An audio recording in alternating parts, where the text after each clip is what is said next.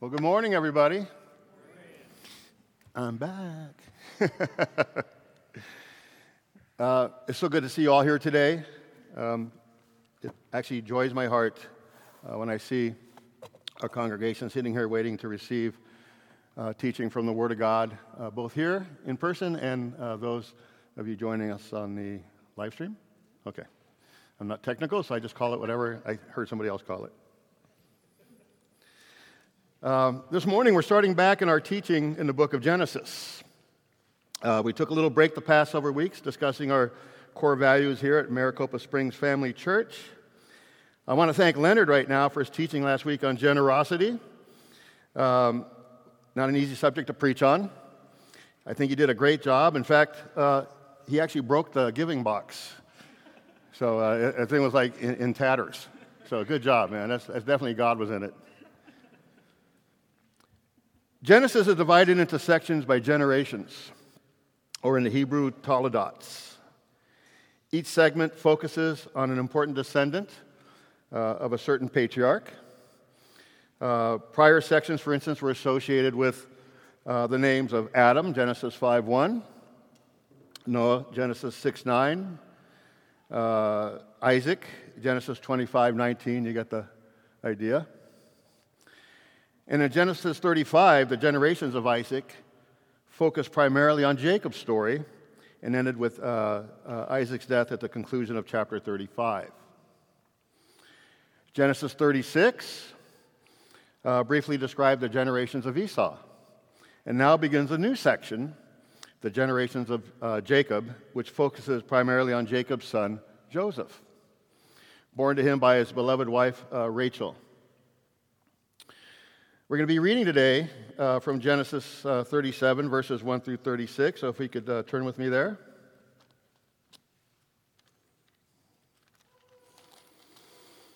Genesis 37, starting verse 1.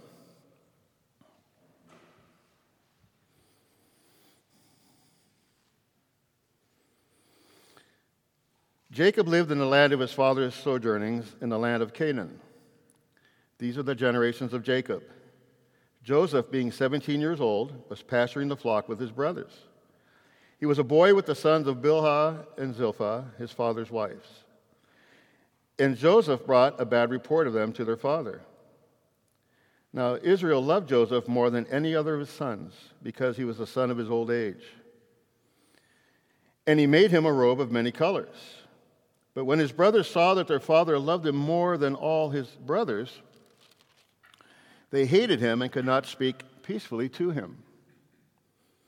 Now Joseph had a dream, and when he told it to his brothers, they hated him even more. He said to them, "Hear this dream that I have dreamed. Behold, we were binding sheaves in the field, and behold, my sheaf arose and stood upright. And behold, your sheaves gathered around it and bowed down to my sheaf." His brothers said to him, "Are you indeed to reign over us? Or are you indeed to rule over us?" So they hated him even more for his dreams and for his words. Then he dreamed another dream and told it to his brothers and said, "Behold, I have dreamed another dream. Behold, the sun, the moon, and 11 stars were bowing down to me." But when he told it to his father and to his brothers, his father rebuked him and said to him, "What is this dream that you have dreamed? Shall I and your mother and your brothers indeed come to bow down ourselves to the ground before you?" And his brothers were jealous of him, but his father kept the saying in mind. Now his brothers went to pasture their father's flock near Shechem, and Israel said to Joseph, "Are not your brothers pasturing the flock at Shechem? Come, I will send you to them." And he said to him, "Here I am." So he said to him, "Go now and see if it is well with your brothers and with the flock, and bring me word." So he sent him from the valley of Hebron, and he came to Shechem. And a man found him wandering in the fields, and the man asked him, "What are you seeking?" "I am seeking my brothers," he said. "Tell me, please, where they are pasturing the flock." And the man said, "They have gone away, for I heard them say, 'Let us go to Dothan.'" So Joseph went after his brothers and found them at Dothan. Now they saw him from afar, and before he came near to them, they conspired against him to kill him. They said to one another, "Here comes this dreamer. Come now, let us kill him and throw him into one of the pits. Then we will say that a fierce animal has devoured him, and we will see what will become of his dreams. But when Reuben heard it, he rescued him out of their hand, saying, "Let us not take his life." And Reuben said to them, "Shed no blood, throw him into this pit here in the wilderness, but do not lay a hand on him, that he might rescue him out of their hand to restore him to his father." So when Joseph came to his brothers, they stripped him of his robe, the robe of many colors that he wore. And they took him and threw him into a pit. The pit was empty, there was no water in it. Then they sat down to eat. And looking up, they saw a caravan of Ishmaelites coming from Gilead, with their camels bearing gum and balm and myrrh, on their way to carry it down to Egypt. Then Judah said to his brothers, "What profit is it if we kill our brother and conceal his blood? Come, let us sell him to the Ishmaelites, and let not our hand be upon him, for he is our brother, our own flesh." And his brothers listened to him. The Midianite traders passed by, and they drew Joseph up and lifted him out of the pit and sold him to the Ishmaelites for 20 shekels of silver. They took Joseph to Egypt. And when Reuben returned to the pit and saw that Joseph was not in the pit, he tore his clothes and returned to his brothers and said, "The boy is gone.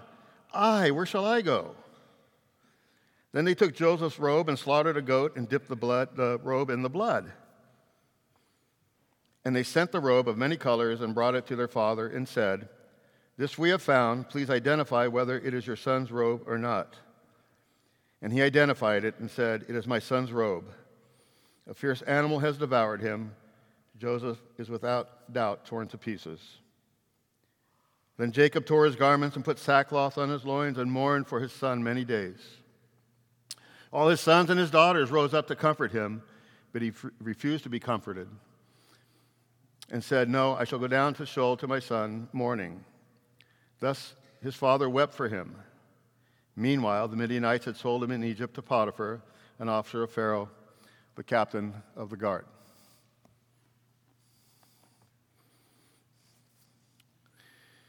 Let us pray. Father in heaven, you are God, and your name is I Am. You are eternal, sovereign, and deserving of all our worship and praise. In your loving kindness, you have created us. But like sheep, we have gone astray. We have sinned against you, O holy God. We have all turned to our own way, choosing sin over righteousness. Yet you chose to be merciful to us, gracious to us. By your will, you decreed that your Son, our Lord Jesus Christ, should die an atoning death on the cross to reconcile us back to you. Today, Father, we recognize your right to run our lives, your right to run our businesses, your right to run our homes, your right to guide our lives, your right to be all in all in us. Today we proclaim, not I, but Christ be honored, Christ be loved, Christ be exalted. Not I, but Christ be seen, Christ be heard, Christ be known. Not I, but Christ. Holy Spirit, teach us today, illuminate your word, guide us in your holy purposes for us, that we may be planted firmly in the center of your will. And we pray this in the name that is above all other names, Jesus. Amen.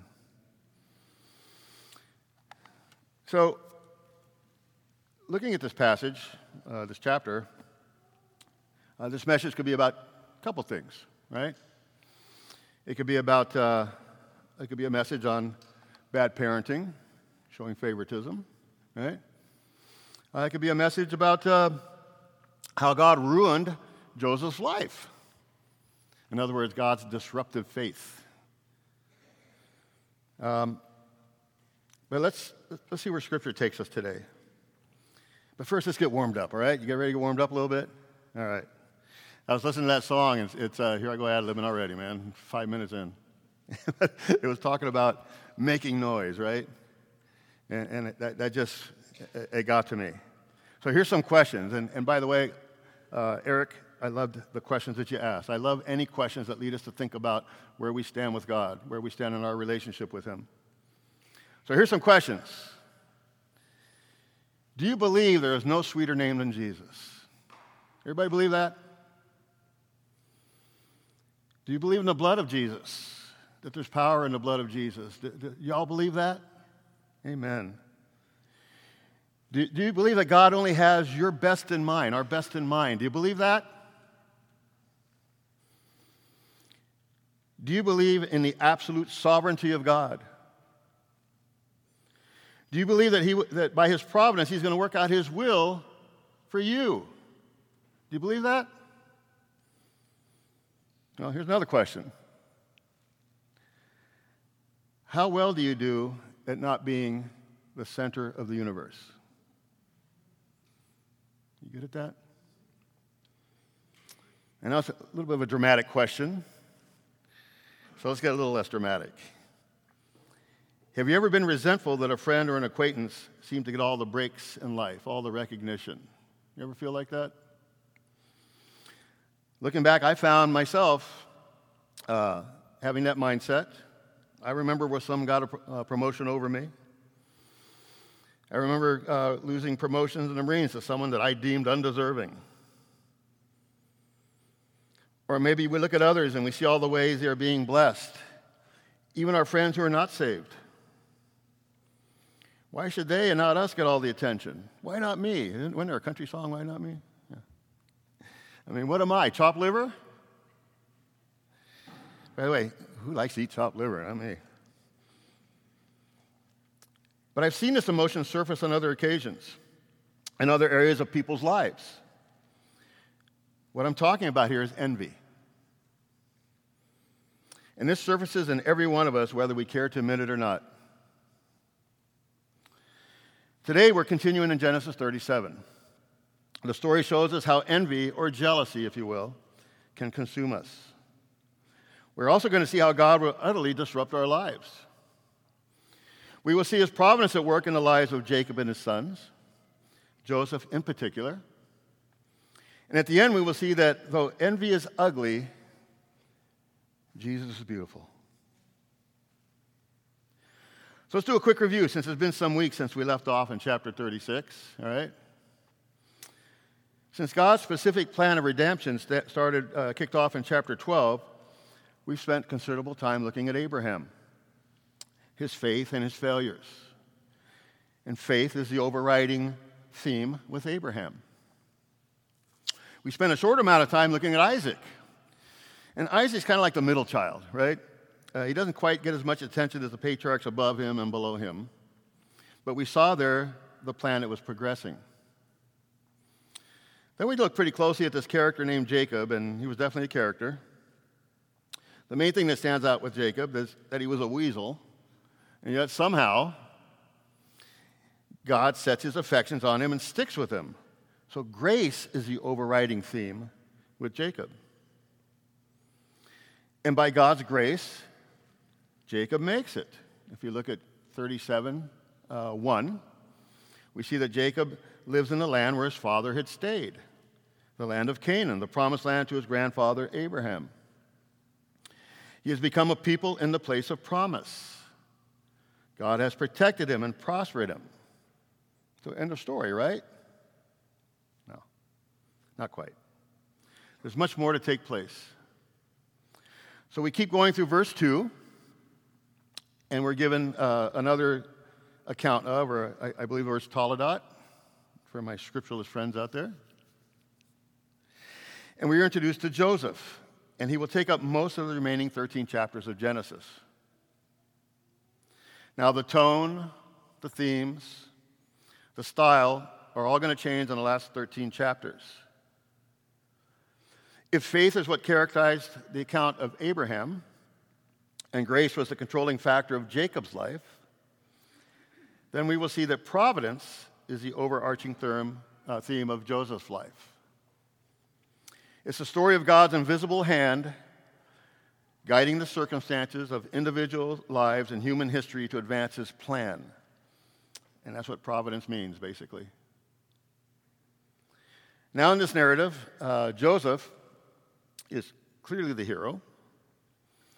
And if you just sit down and read the whole story in one sitting, you'll be left with this feeling that Joseph is near perfect.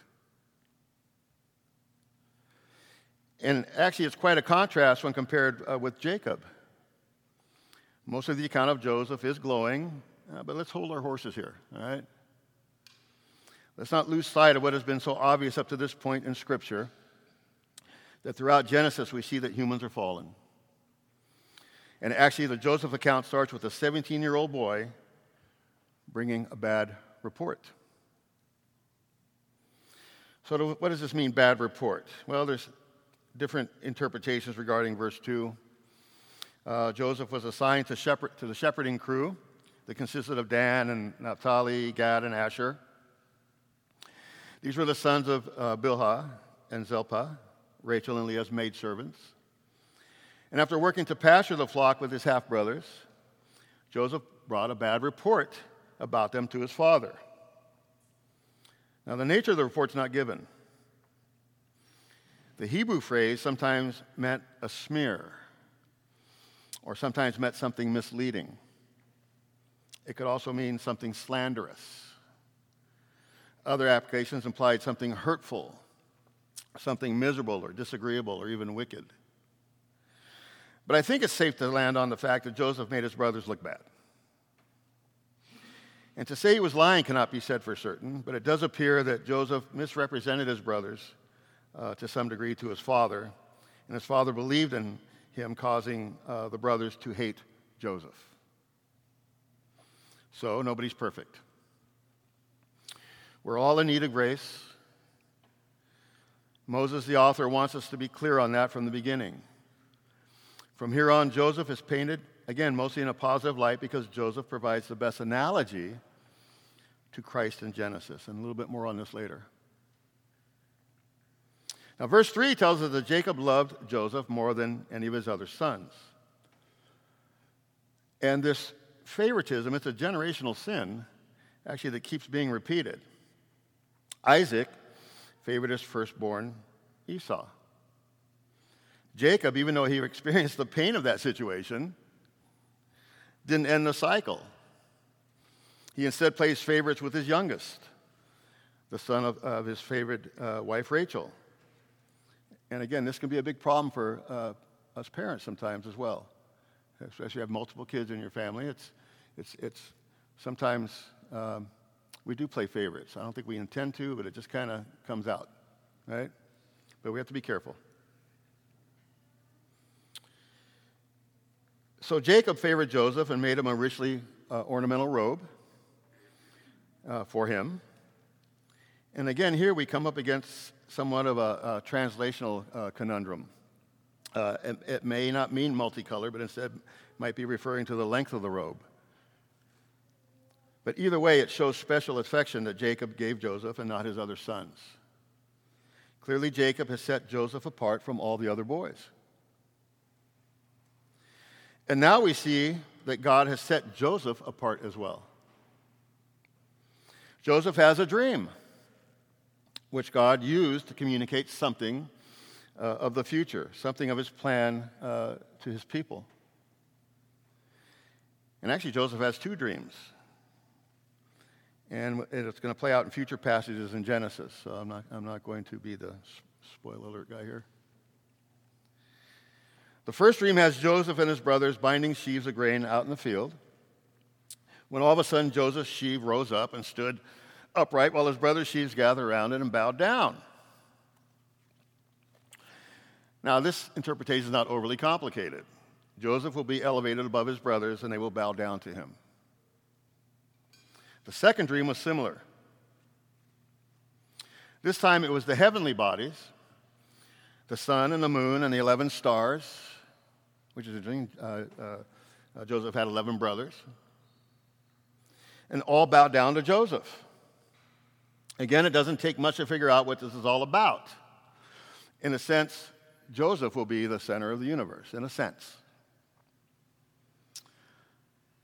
Turn with me to verses 10 and 11.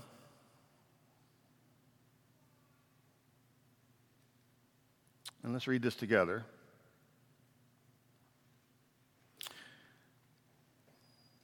But when he told it to his father and to his brothers, his father rebuked him and said to him, "What is this dream that you have dreamed? Shall I and your mother and your brothers indeed come to bow ourselves to the ground before you?" And his brothers were jealous of him, but his father kept the saying in mind. When I read this for a second time, I was taken back to Luke 2:19. You don't have to turn there, but this thing about keeping the saying in mind was what struck me. And in Luke 2:19, when Mary, the mother of Jesus, heard all these amazing and grand things about the baby lying in the manger in front of her, it says, "But Mary treasured up all these things, pondering them in her heart." So already, it's going to Jesus in my mind. So now it starts to get ugly, all right? Looking at the brothers' response, we see that they are filled with hatred and jealousy. They cannot stand the idea that their younger brother should rule over them. But it gets even uglier than that. One day, after the older boys were out grazing the flocks and and Joseph was back at home hanging out with his younger brother, sipping iced tea and maybe watching video games, I don't know. Israel sends Joseph out to check up on his brothers. Kind of quality control mission, if you will, right? And I can see Joseph with his clipboard and his fancy robe and the keys of the shiny new donkey on his way to Shechem. Anyway, he's off on this 5-day journey with instructions to report back to his father. Well, Joseph gets there and he can't find them anywhere. This man finds him wandering in the field and asks him what he's looking for. Joseph tells him, and the man directs him to Dothan. Now, as a story about providence, this is an interesting detail to me. What if Joseph hadn't run into this guy, right? Anyway, he goes on further to Dothan, and we read, starting in verse 18, they saw him from afar, this is the brothers, and before he came near to them, they conspired against him to kill him. See, this is where hatred and envy leads. A desire to not only have what the other person has, but to make sure he or she can't have it. To destroy other people, ultimately murder.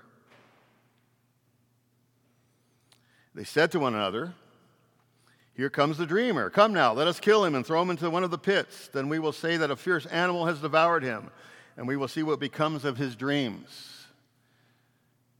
Sounds pretty vindictive. This is premeditated fratricide. It's the same word used to describe what Cain did to Abel back in Genesis chapter 4. Now look what happens next. Reuben speaks up. So who's Reuben? I think they named a sandwich after him, right?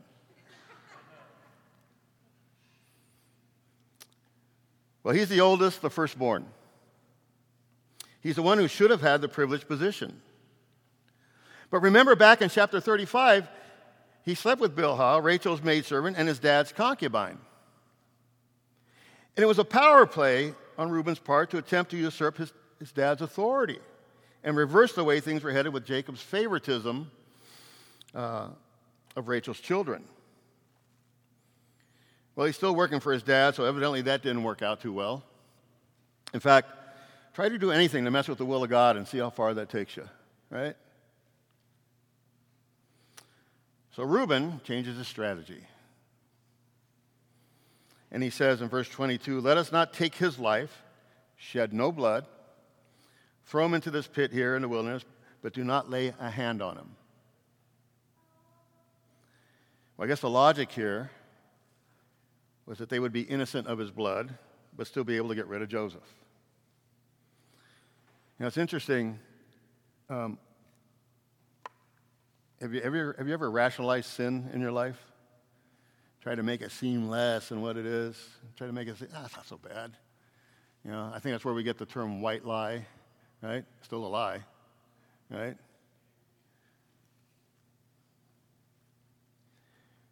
But notice that the text tells us that Reuben might rescue him out of their hand to restore him to his father. That's verse 22.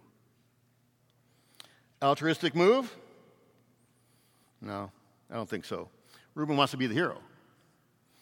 He wants to gain status with his father. Now, the rest of them, they agree to his plan, and then Joseph arrives, and what do? They mob him. They give him a good brotherly beating.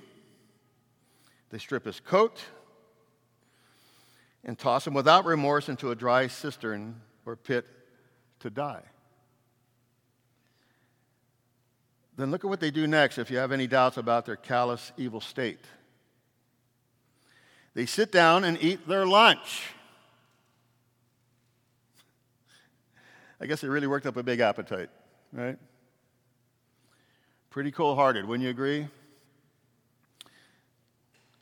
April shared something with me this morning. We were talking about this morning before service, and she told me before the service this morning that Joseph's brothers were shady. Man, were they ever? Later on in the story, in chapter 42:21, the brothers confess, right? And we're going to see that when we get there someday. Then they said to one another, "In truth, we are guilty concerning our brother, in that we saw the distress of his soul when he begged us, and we did not listen." They just sat there and ate their Reuben sandwiches while their brother moaned from the bottom of the pit and pleaded for help, right? But it gets even worse. While they're eating, Judah, another competitor for preeminence, gets an even better idea, so he thinks. Instead of just leaving Joseph to die, they can make some money on it. Turn with me to James chapter 1, if you would, verses 13 through 16.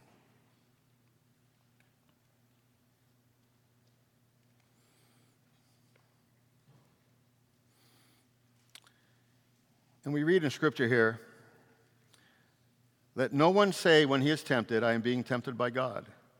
For God cannot be tempted with evil, and he himself tempts no one. But each person is tempted when he is lured and enticed by his own desire. Then desire, when it is conceived, gives birth to sin, and sin, when it is fully grown, brings forth death." You see the spiritual principle at work here, folks? Sin begets sin. So let's get back to the scheming brothers here, all right? Now, they spotted a caravan of Ishmaelites on their way to Egypt from Gilead. Scripture says they were carrying balm and gum and myrrh. Then Judah says in verse 27, "Come, let us sell him to the Ishmaelites. Let not our hand be upon him. For he is our brother, our own flesh." So they sold him for 20 shekels of silver, which comes out to about 2 per person. I'm sure they thought this was a pretty good deal.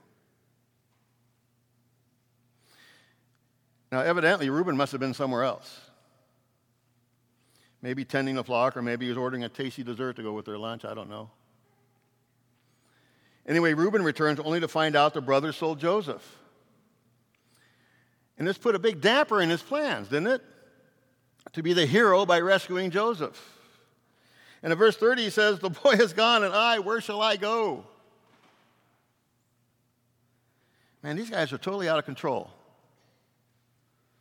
Now, they take Joseph's robe, and they dipped it in the blood of a slaughtered goat. Then they took the robe of many colors, including now the color of blood, to their father, saying they found it. And Jacob, recognizing the robe as Joseph's, said, "A fierce animal has devoured him. Joseph is without doubt torn to pieces." Then Jacob tore his clothes, put on sackcloth, and mourned for his son many days. And his sons and daughters came to comfort Jacob, but he refused to be comforted. Does anybody see the bitter irony here? I bet Bob does. Jacob's sons used their brother's clothing and the blood of a slain goat to deceive Jacob. Just as Jacob had long ago deceived his own father Isaac with his brother's clothing and the skin of a slain goat. Jacob's deceit had indeed come full circle. In non-Christian parlance, you might say that his karma ran over his dogma. I think that it's clear that when we've been seeing this mess that sin makes throughout the book of Genesis, I mean, it's clear to see what a mess sin makes. And today's passage just looks at it from a different perspective. It's the manifestation of sin in the form of envy. In Mark 7, 21 through 22, Jesus said this, "For from within, out of the heart of man, come evil thoughts, sexual immorality, theft, murder, adultery, coveting, wickedness, deceit, sensuality, envy, slander, pride, and foolishness. All these things come from within, and they defile a person." How many of these sins were manifest in the brothers if you look back through this and start applying it, right? More than just envy. And yes, envy is a sin. And the story of Joseph and his brothers, it brings it alive. It makes it real. Envy is the emotion that produced. Envy is the emotion produced when the desire to be the center of attention is mixed with the reality that someone else is. You're not getting the recognition. You're not getting the promotion. You're not getting the credit for that idea. "I stole it from me. That was my idea." And on and on and on. This happens among siblings. This happens among church leaders. Among roommates. This happens among everybody. Everyone. Do you see it in you? Here's a question you can ask yourself. Do I see other people as a threat, or do I have a heart that wants them to succeed? Even if I'm not seen as the one that's successful. Or how about this? Do I ever find myself sizing myself up against other people, comparing myself to other people? You ever do that?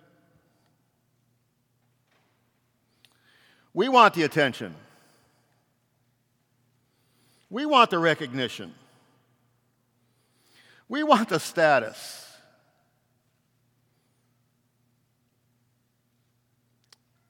We want to be the center of the universe. Envy is ugly. So this is how envy looks interpersonally. But in reality, you can certainly say that the fall was a result of God envy. Man wanted to be the center of the universe instead of God. Wasn't that the crux of the serpent's temptation? You will be like God, Genesis 3:5. You will be like God. And since the fall, we can't stand the thought of God being the one who gets all the worship, all the praise, all the attention, all the credit. Ask yourself, why is it hard to obey? Why is it hard to do His will? Why is it hard to pray? Why is it hard to worship? It's because we've placed ourselves above God and declared that we don't need to be dependent on Him. That's when that stuff is hard.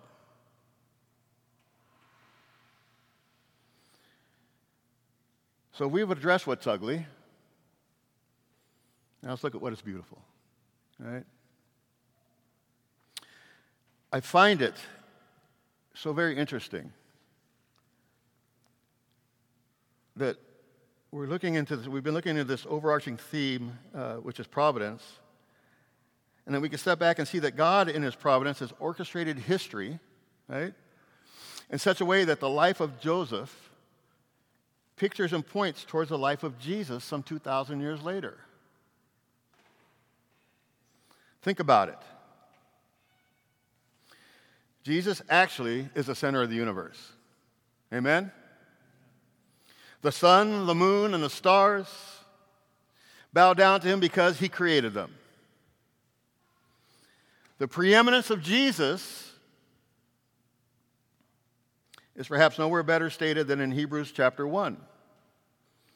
Now, due to time constraints, last week or 2 weeks ago, I went a little beyond.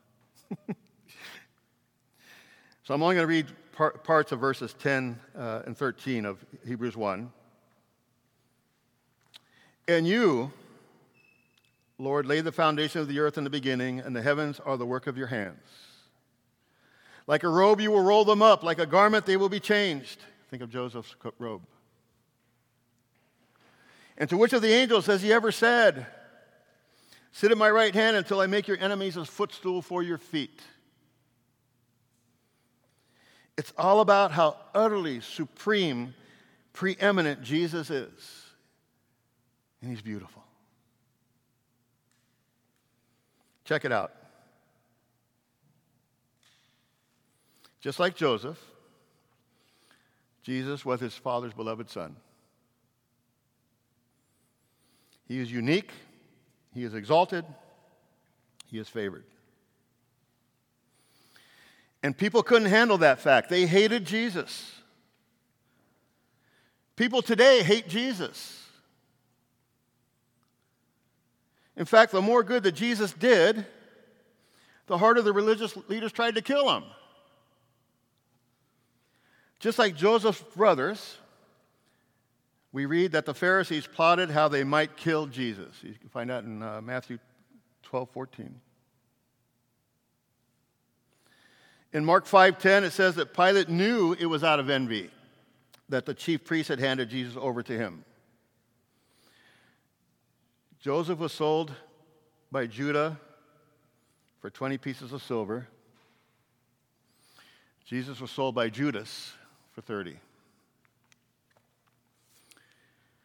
Just like Joseph, Jesus was ganged up on.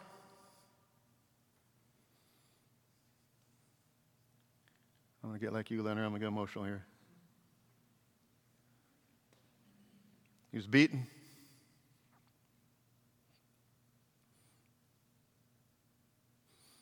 Stripped of his robe, and Jesus was actually left to die. People gambled to see who could get his clothes while he hung in agony on the cross, moaning in pain, crying out in a loud voice, my God, why have you forsaken me?"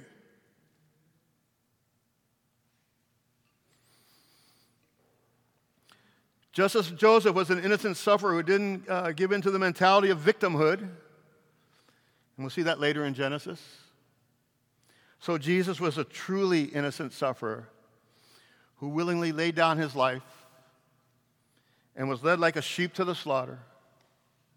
And as a lamb before the shearer is silent, so that he did not open his mouth.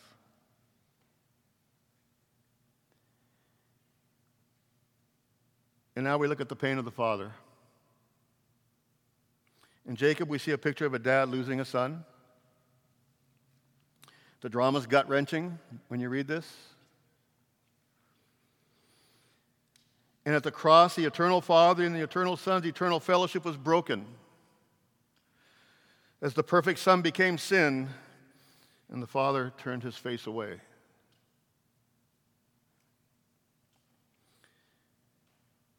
Jesus is the ultimate Joseph. He is the true center of the universe. He is beautiful. And sadly, it was our envy that drove him to the cross. Our hatred of God. And yet, in that suffering, though we intended it for evil, God meant it for good. Praise his holy name. In the depths of suffering and evil, Christ was displaying the heights of his love and mercy. Dying to pay the price for envious, self-centered, hate-filled, murderous people like us, so that we could be able to worship him as the center of the universe and to find our true satisfaction and fulfillment. In conclusion, I beseech you to repent of your jealousy today. Right now. Realize that there's ugliness in your soul that is threatened by the success of others because you want what they've got. Confess that at the core you have refused to worship God and instead tried to install yourself at the center of the universe. Look to the cross. Look to the cross and see the beautiful display of Christ's glory there. You see how it works? Seeing Jesus as supremely beautiful is the antidote to jealousy. Once you recognize the ugliness of your envious heart and you see the beauty of the cross, then you can sing, "Amazing love, how can it be that thou art my God, shouldst die for me?" By bowing down and worshiping Jesus, it puts everything in its place, and your desire is for his glory and for the good of others. And then we learn to say, along with John the Baptist, he must increase, I must what? Decrease. And then we can begin to have that attitude towards others, an attitude of love. 1 Corinthians 13 says that love does not envy, it is not self-seeking. We can rejoice with those who rejoice and mourn with those who mourn. Let's pray. Father, we come to you right now in wonderment and awe of the beauty of our Lord and Savior Jesus Christ. And we ask you today to remove any envy from our heart that might reside there. Maybe we don't see it. If we don't, show us, convict us, Holy Spirit, so that you can deal with it. Let us be dependent on you, O God. Let us see you as our sovereign. Let us be at the center of your will always. Let us take this grace and mercy that you've shown to us and take it to others. Share it with the world. And show them how beautiful Jesus is.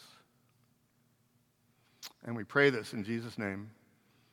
Amen.